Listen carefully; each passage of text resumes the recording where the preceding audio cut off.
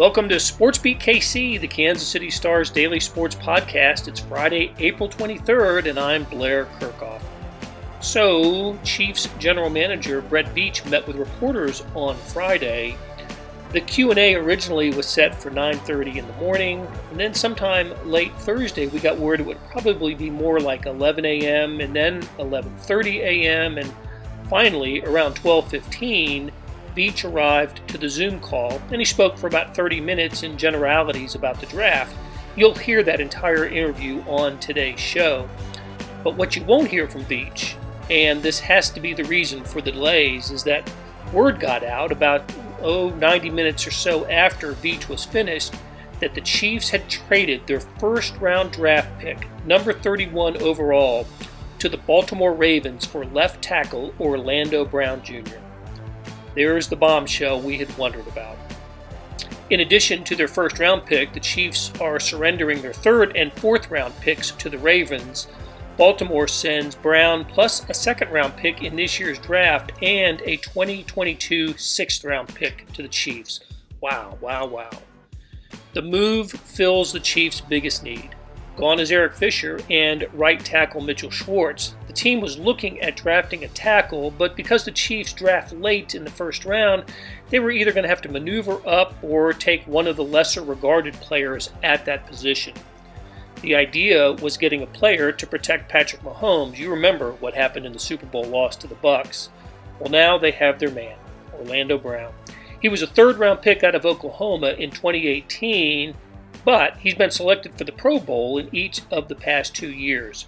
He protected Lamar Jackson in Baltimore. He'll be asked to do the same for Mahomes in Kansas City. I had wondered whether the Ravens, a rival to the Chiefs in the AFC, would be receptive to helping them fill their biggest need. Now we know.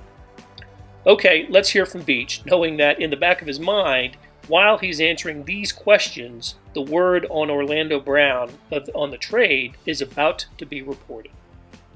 Appreciate everyone for hopping on the Zoom.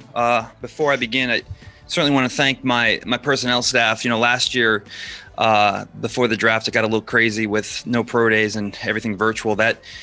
Those challenges kind of extended for the full calendar year for our staff, with limited school access and limited game access, elimination of some college games, no combine. So it was certainly a challenge to get all the information, to get all the numbers. Certainly our guys were extended throughout the country during the spring, getting every bit of information they could. Certainly proud of them, all the work they've done, and I feel like we're in a pretty good shape now. Just this morning we finished up our final draft prep, and now we're just kind of cleaning up the bottom of the board, but we're certainly excited for next week, and with what we've done in free agency and where we are heading into this draft, again, excited to add to this roster and make a push for a third straight Super Bowl. So with that, I'll take your questions. Go first to Herbie Tiopi. Go ahead, Herbie. Hey, Brett. Good afternoon. How are you doing, man? Hey, Herbie. Hey, you touched on some of those challenges. And I remember I asked you this last year when you had the combine, how that affected your draft board, and you had mentioned it decreased. This year, you didn't have a combine. You couldn't hold pre-draft visits. You couldn't hold private workouts at schools. How does that affect your draft board now? Is it decreasing again? And I'll have a second question after this. Yeah, there's certainly some altercations that we had to work through, or I should say alterations. The biggest challenges are the medical, the combine. Certainly we get everything verified. And Herbie, we talked before about athletes all running on the same surface and everything kind of being uniform. This year is a little bit challenging, but feel good about where those measurements are. Some of the bigger challenges, though, are really medical related.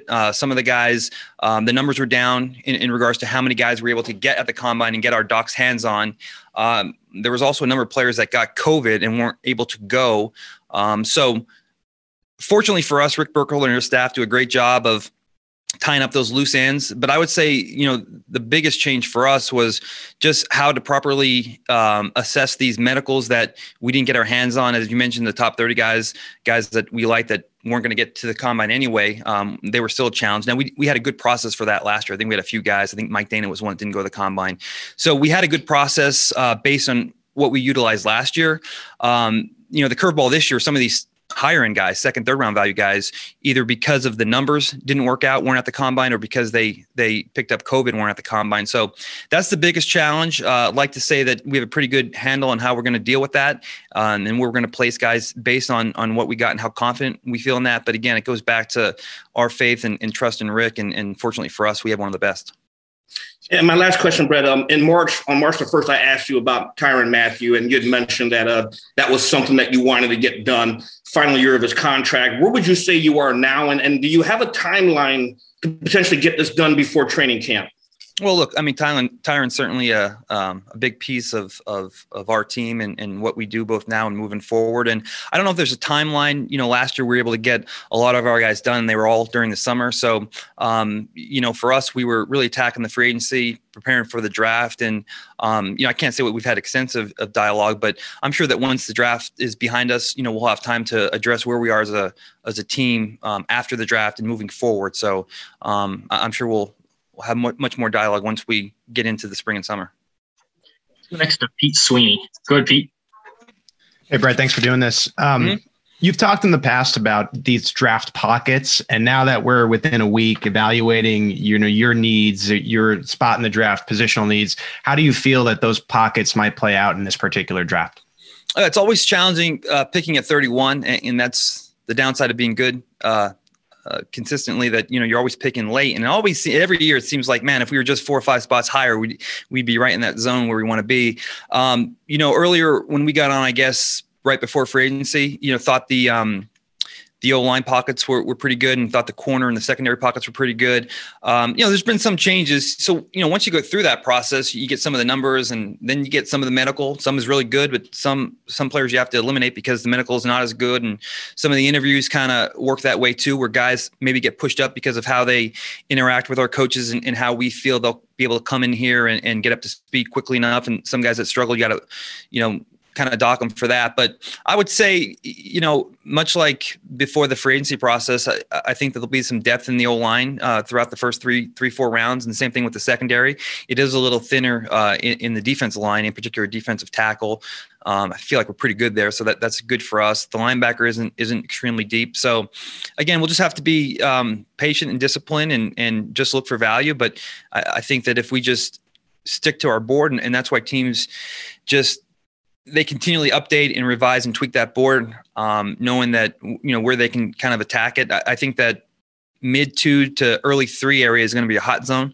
I think that's really where there's a big fall off. I think another thing too, this draft, I know it's been said a little, online and what have you. It's unique because of the volume of prospects. I think with the college season being shortened, or some schools not having a college season at all, and with some of these, say, fifth-year seniors or small school prospects having the ability to go back to school, we're finding that a lot of these players are opting to go back to school and finish their degree, potentially elevate their draft stock. So now where you kind of had some really deep pockets in 5 and 6, they're really thin now, just because a lot of players decide to go back to school and not come out. So that's a unique challenge too. So, I think that early to mid 3, 2-3 areas is really the hot zone.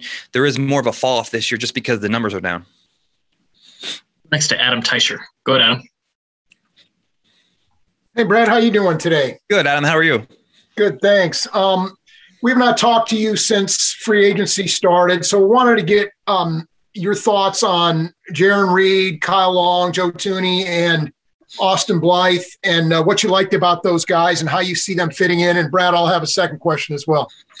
Well, starting off with Joe, I mean, he was certainly a priority for us. And look, when we hit the free agency period, we certainly had a couple different plans. And I think, right off the bat, we wanted to address the offensive line. So, Tooney and Trent Williams were two names that made sense for us. And we were able to knock out Joe right off the bat. And speaking about Joe, he's one of the better interior offensive lineman in the National Football League. I think his ability to play either guard position and center position at a Pro Bowl level is something that was really enticing for us. The quality of person he is, his work ethic, his durability.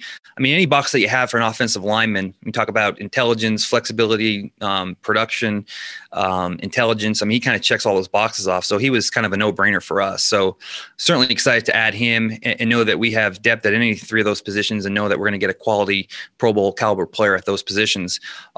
Certainly as it was kind of thrown out there, Trent was a guy that we thought would have really helped us on that left side, and we weren't able to get that done. But right after that, it was our responsibility to be disciplined. And after Trent, we felt like we would rather go into this draft process, and some of the alternatives out there just didn't make sense for us, whether it be a pay production combination or what we thought we can get in the draft. We just didn't want to sign someone just to sign someone. We have some players there that on our roster currently that have some ability. That in combination with the draft coming up, it was just important for us to stay disciplined so that if other things become available, we'd be able to execute those. And you saw that with Jaron Reed.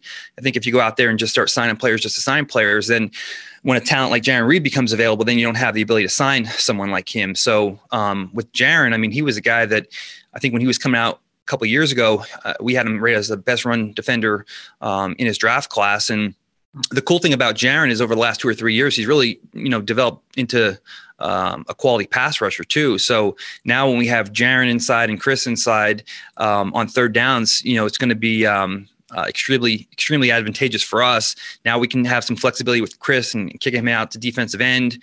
Certainly Derek Noddy in there can help on those base downs. So we just thought that value was so good, and Jaron was such a good player.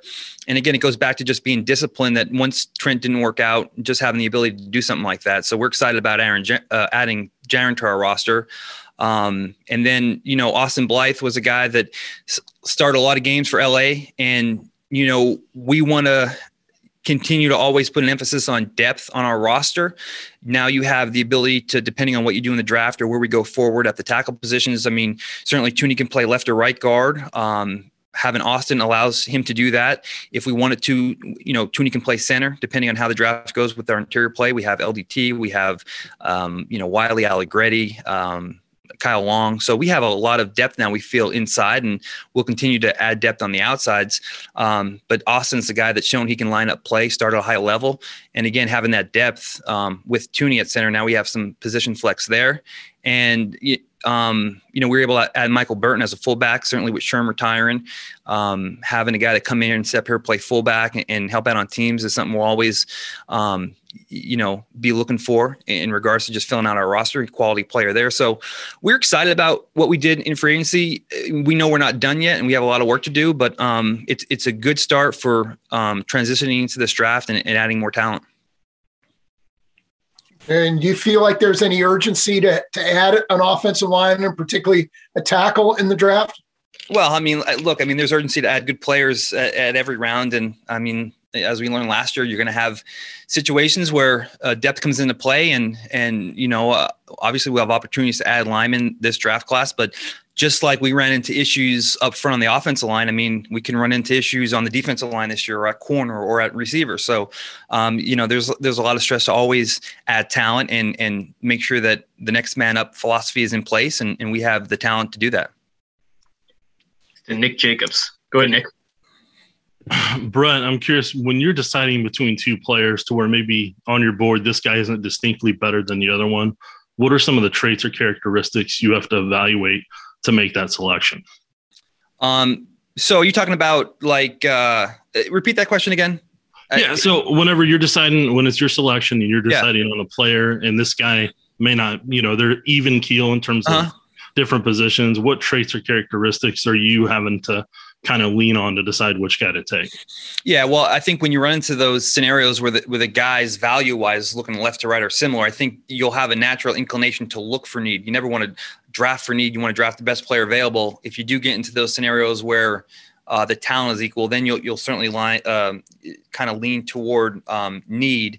But just, you can never go wrong with, the makeup of guys: smart, tough, durable, guys that love the process. And it's interesting. I think when you go back and you study, your drafts and how you draft and where you went wrong and what you did good. And it always comes down to football character inevitably. And it's tough because a lot of the guys that have football character questions and raise those concerns they always seem to be the most talented, and they always are very tempting. But I think if you say discipline in your approach, especially when you get into talent values that are equal, I think you always defer to the football character, the makeup, and guys that truly love the process.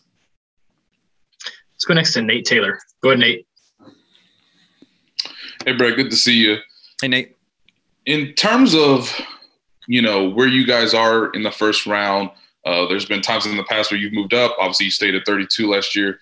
Just what is the situation that makes it advantageous for you to move up versus maybe moving down out of the first round?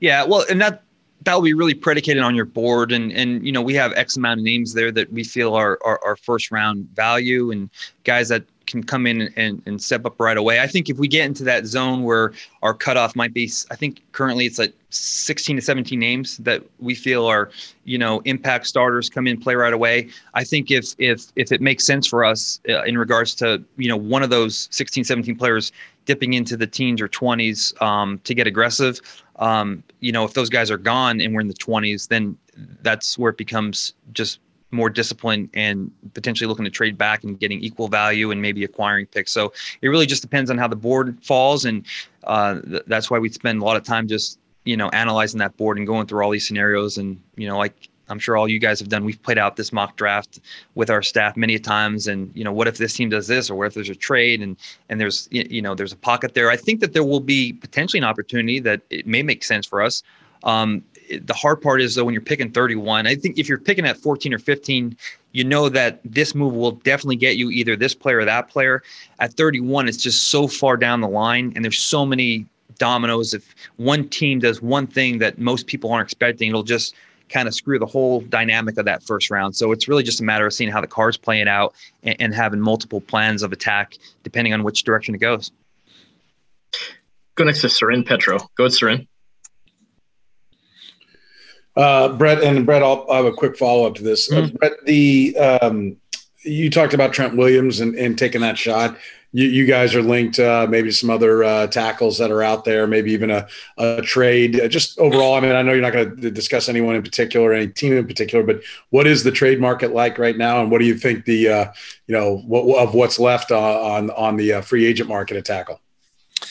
Well, I mean, listen, there's some names that have been floating around, and we'll continue to have dialogue. And obviously, I would say that things aren't quite there yet, but there's a lot of time. I mean, between now and next Thursday, and it typically it's like that fictitious deadline. I think teams want to know exactly what they have for draft capital. So, we're getting closer to there. There's been certainly dialogue with various teams, and we have a couple things on our radar, and nothing. There we're ready to move in any direction. But I mean, we're always going to continue to have dialogue with teams and make sure that we have all the information and we can assess whether this move would be a better alternative than staying put and either moving up or moving down and just working through that and have great dialogue with our coaches. So it's been quieter than most years, but I mean, like every year it will always pick up, days with a few days leading before the draft, it'll certainly pick up.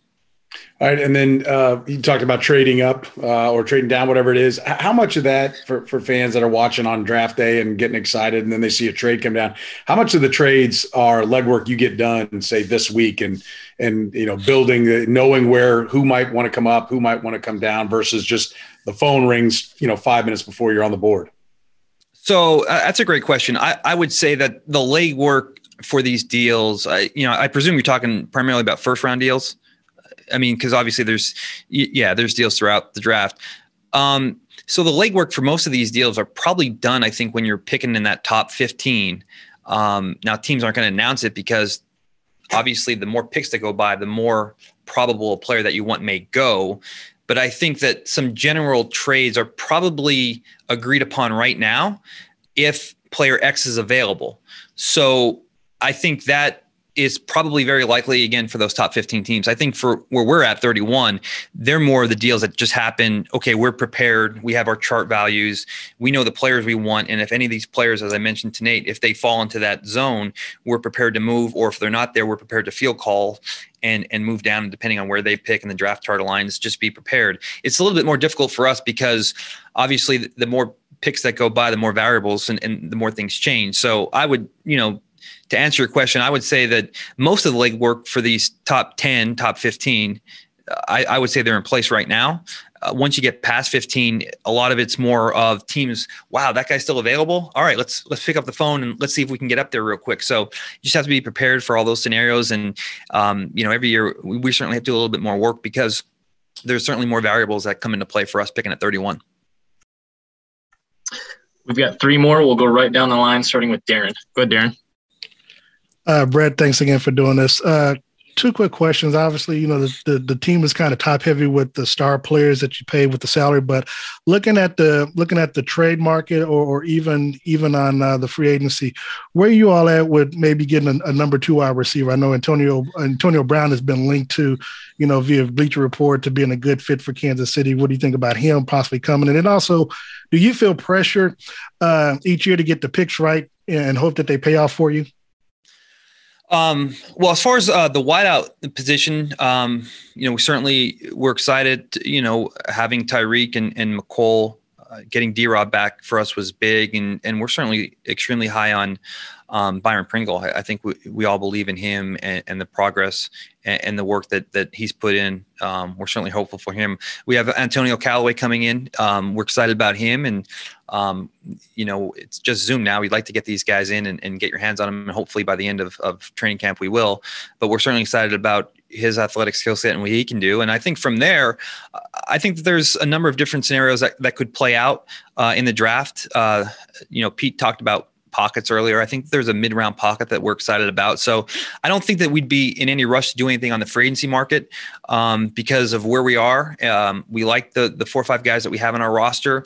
That in combination with what we think will be available for us during the middle rounds of the draft, I think would be something that we'll put our priority in. Now, listen, things could change, and after the draft and once we get closer to training camp, depending on injuries and how things shake out, we'll always keep our free agency board updated and be ready to go. But I think our priority right now is to see what we can add in regards to the draft, and then certainly every pick. I mean, there's a lot of pressure, and when you do have those contracts like the star players we have, it's hard to, have expensive depth level players. So you have to find those in the draft. You have to build depth. And, I think we made obviously big strides last year. I think last year's draft class is going to turn out to be an excellent one. We're excited to get Lucas back in the mix here. And I think all these guys that we drafted last year are going to be ready to continue their growth and development and continue to add to our roster. So, yeah, I mean, we're looking forward to putting another class as strong as last year's and hoping that builds a good foundation for us moving forward.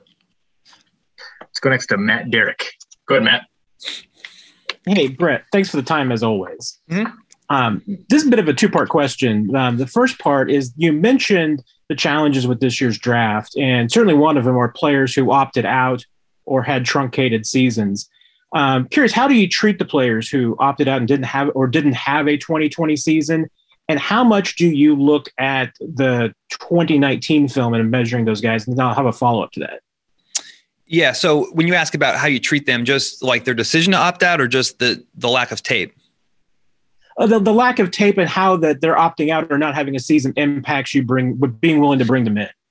Yeah. Well, it's tough more so for the juniors that declared, right, and opted out. Some of the seniors that decide to opt out, most of those guys I think are top line picks. There are a handful of juniors that opted out. So you're evaluating sophomore tape. So that one's, to me and to our staff, that was a little bit more challenging. I don't want to name names because some of these guys we like, but there are a couple of guys that it is more of a projection just because of when you're talking about going back to 19 tape, it's sophomore tape and not junior or redshirt junior tape. So those guys are a little bit more challenging because certainly those guys get bigger, stronger, and the body changes are significant from their sophomore tape to the junior tape. Whereas a guy opted out in the senior year, it's small changes, but you don't have to do as much projecting. So that's certainly been a challenge. I think the testing helps out in some regard. Just if these guys have added bulk, mass, weight, and how they move with that weight and how they carry that weight, it helps. But not as much as the tape. So a lot of it is certainly projection, but fortunately for us, there wasn't too many of those guys. And I think the guys that did opt out that were younger, I think we have a pretty good feel for. And I'm sorry, what was your second question? Yeah, the second part is, when you are evaluating offensive linemen and particularly tackles, there's a lot of talk about the players in this year's draft, being a lot of short arm tackles. Yeah. How important is that to you? I mean, how important is that a factor? And is there a magic number for you as far as you want to see in that position? Yeah, listen, it's extremely important. But at the same time, so is, their size, their athleticism, their football character. I mean, everything is important to play tackle in this league. I think teams look for tackles that are 34 plus arms. I think once you get a guy that's really good, I think you're relatively okay with 33 and change. I mean, there's a number of guards that play at a high level at those arm lengths. I think, you hate to say you have a magic number because you never want to rule someone out that's really good. And there's always exceptions to any rule. I think once you get into the 32s, it is a little bit concerning, even if the guy is extremely athletic, just because the defensive ends in this league are really athletic. And most of those guys have 34, 35-inch arms. So it's just a, natural leverage game. And it's hard when an explosive defensive end with that kind of length gets inside the numbers. So again, I'd hate to say we put a number on guys because, we'll end up drafting someone with 32 and 7/8 arms and, I'll look like a liar here. I think in general, you'd like to be at least over 33 and anything over 34 is good, but there's always exceptions to the rules. And we'll go last to Sam McDowell. Go ahead, Sam. Hey, Brett. Hey, Sam. I had a couple things as well. I'll ask them just one at a time. As far as your philosophy for best player available, how many positions do you sort of eliminate before, obviously quarterback, I assume. And then how many positions do you go into a draft saying, I really want to address this position at some point over the 8 picks? Well, I mean, yeah, to your point, I mean, other than quarterback, I think everything is going to be on the table. Just because, again, as we've seen – last year was the O-line. The year before, I mean, we lost so many defensive ends.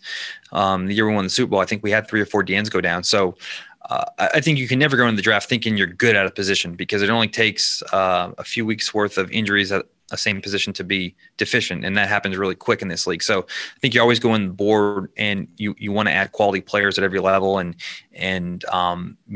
as I mentioned before, once you get into more perceived positions of need, you'll certainly lean toward that way if it's close. I mean, everyone has a different grading system. So our second round would be guys that are, graded 69, 65, 60. So I think anytime you get into a situation where you're looking at, 2 or 3 players graded at that 69 level and a couple of guys at 65, it's easy to shade toward a position in need.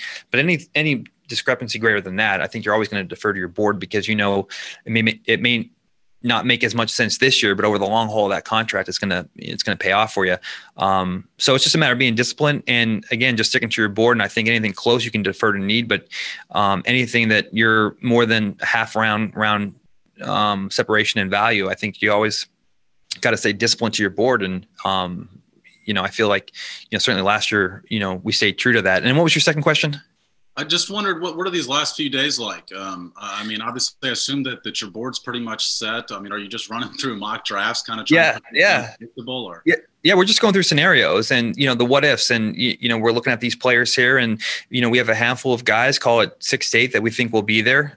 No, they all won't be there, but we feel confident that 3 or 4 would be there. And then, as the questions were raised earlier, if some of these guys that we have value as true first rounders, if they slip, where we go, if we're wiped out clean and we lose all those guys and we're sitting there on 31, we're starting to feel calls about what we would do in regards to moving up or back where our threshold will be. So now it's really playing a lot of mock draft scenarios and just being prepared for all that. And it happens every year. There's always a scenario that you didn't think of. And there's always one player that, 90% of the teams didn't have in the first round go. And that kind of makes everything go in a different direction. So I think the more dialogue and the more mock scenarios you go through, the better prepared you are. So that's always kind of where we're at this stage of the game. And look, it's a lot of fun. Like you guys are doing the same thing, and it's a lot of fun that we have to go, and we all kind of go through our own mocks. And at the end of the day, it's always fun after the draft, looking at where all of our scouts kind of, projected this draft to go and to see who was most accurate. So, but yeah, we're just going through scenarios and being prepared for Thursday night. That'll do it for today and this week on SportsBeat KC. Big thanks to our production staff of Derek Donovan, Beth Welsh, Monty Davis, Jeff Rosen, Chris Fickett, and Savannah Smith. Links to stories about the Chiefs and the NFL Draft can be found in the show notes and on kansascity.com. Hey, we have another deal for you. You can subscribe to Sports Pass for 99 cents a month. That's right, 99 pennies a month. Sports Pass is the online version of the Star Sports section. You get all the stories that appear in the print editions of the Star, plus many more stories that appear only on the website. After 3 months, it auto-renews at $5.99 a month unless you cancel. And it's always a great time to subscribe. The Royals are off to a hot start as they begin a 4-game series in Detroit tonight. Our local colleges are always making news. I think KU spring game is coming up in a week from Saturday. And of course, as you know, it is never not Chiefs season. So how do you get this? You go to kansascity.com/sportspass2020. That's kansascity.com/sportspass2020. You want more than just sports coverage? Check out the entire Kansas City Star product. Sports news, features, commentary, and analysis, the whole thing. You get all the stories written by my talented colleagues, plus additional national news, sports, and business coverage with the e-edition. The details for all of these deals can be found at account.kansascity.com/subscribe. And if you're having trouble hunting down any of those offers, you send me an email, bkirkhoff@kcstar.com, and I'll get you to the right place. So whether it's the Sports Pass or the full subscription, you're getting and supporting the best sports and news coverage in Kansas City and helping us produce programs like SportsBeat KC. Thanks for listening, and we'll be back on Monday with another episode.